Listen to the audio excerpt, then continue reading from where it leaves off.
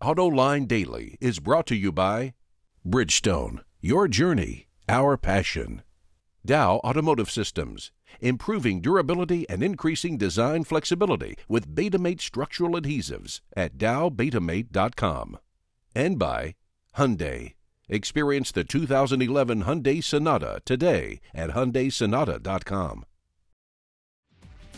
This is AutoLine Daily for November 21, and there sure is a lot going on in the news. For example, we've been reporting for some time that car sales are slowing down in China. They're still up 6% this year, which most countries would love to see, but that's down considerably from China's formerly torrid pace. Next year, analysts and executives say sales will slow down more due to the end of some incentives and tighter credit control. But here's where the real news is. The drop in sales is even hitting the luxury segment. Gasgoo reports that luxury sales have been slowing since September. In Shanghai, which is a bellwether for the rest of the country, registrations were down over 40% in October compared to September. Beijing also saw a similar decrease. The drop in luxury sales is attributed to small private businesses falling on harder times. But even if it's slowing down, China is still the biggest market in the world, and that's a key reason why Ford just announced plans to introduce 20 new engines and transmissions in China by 2015. The technology, which includes EcoBoost, will end up in 15 new vehicles. Direct injection, twin independent variable camshaft timing, and dual clutch transmissions are all part of the menu. Add it all up, and these advancements should deliver around a 20% improvement in fuel efficiency. And yet, while Ford is giving up on selling its Ranger midsize pickup in the American market, GM believes it can make a business case for that segment. Wards reports that GM sees a need for a simple midsize pickup that offers the best 10-year cost of ownership in the segment. It quotes Mark Royce as saying, GM would offer a truck with a smaller engine, perhaps with e-assist, and maybe one that could run on alternate fuels. The idea is to come out with a work truck, and that's why Royce says they would not go after the Toyota Tacoma, which offers a lot of accessories and is more of a lifestyle-oriented truck. While sales are slowing down in China, they sure are gaining momentum in the U.S. Last week, we reported that GM sales chief in the U.S. expects this month's selling rate to come in around 14 million units, but that includes medium and heavy-duty trucks. Now, Ward says November sales rate for light passenger vehicles could hit a 13.7 million SAAR, and obviously that does not include the heavies.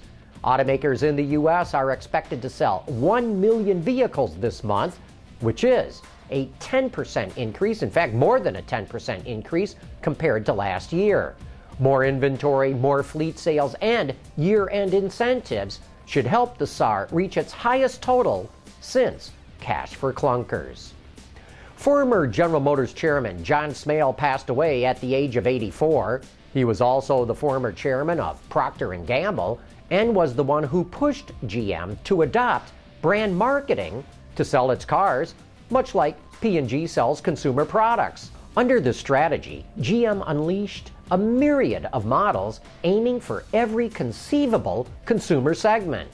But it turned out not even General Motors could afford to tool up and properly advertise so many models from so many brands, and it was one of the many strategies that ultimately forced General Motors into bankruptcy.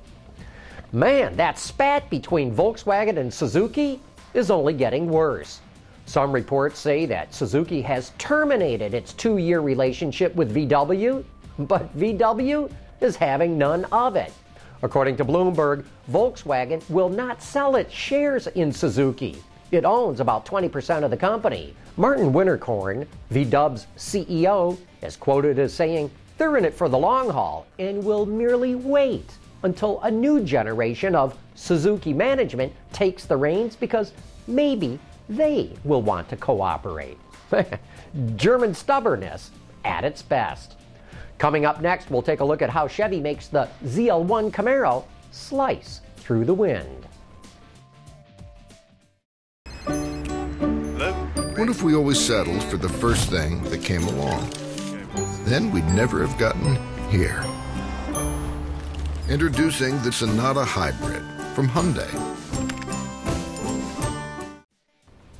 Horsepower is one way to get a car to go faster, but if you can make a car more aerodynamic, you can do the same thing. But the trick is to make it do that and stick to the road.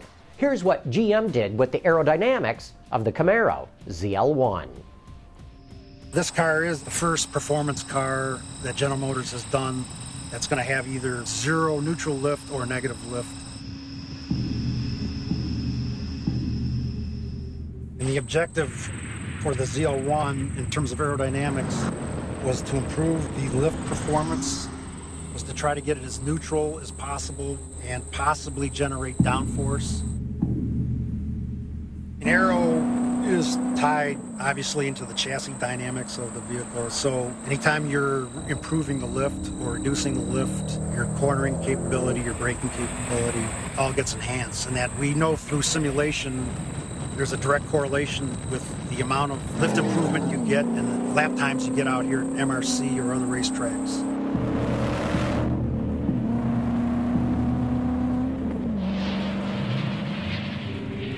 I am Tom Froling, lead development engineer, aerodynamics for General Motors, but also I'm a retired F-16 pilot.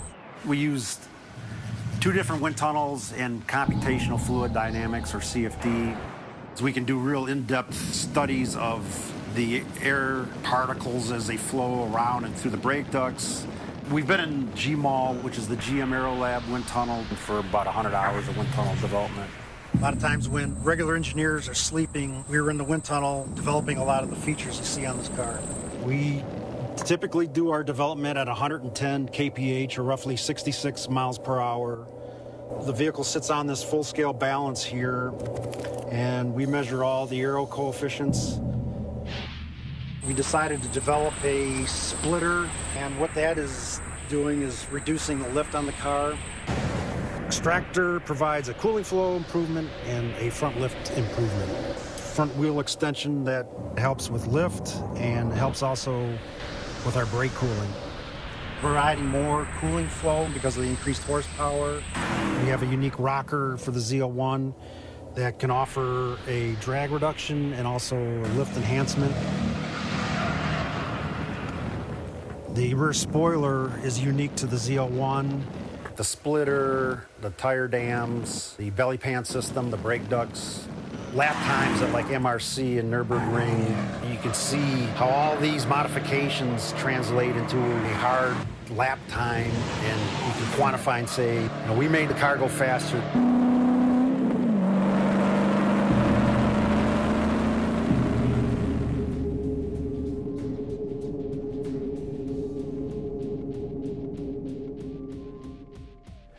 I think aerodynamics will become even more important later this decade as automakers struggle to meet fuel economy standards. And I think there's a lot more that can be achieved with active aero, where parts of the body adapt to the aerodynamic load. Hey, if you like Autoline Daily, don't forget that you can sign up on our subscription list so that you get all of our updates delivered right to your email box. Just look at our website on Autoline.tv for the box that shows you how you can sign up for free. And that wraps up today's show. Thanks for watching. We'll see you tomorrow.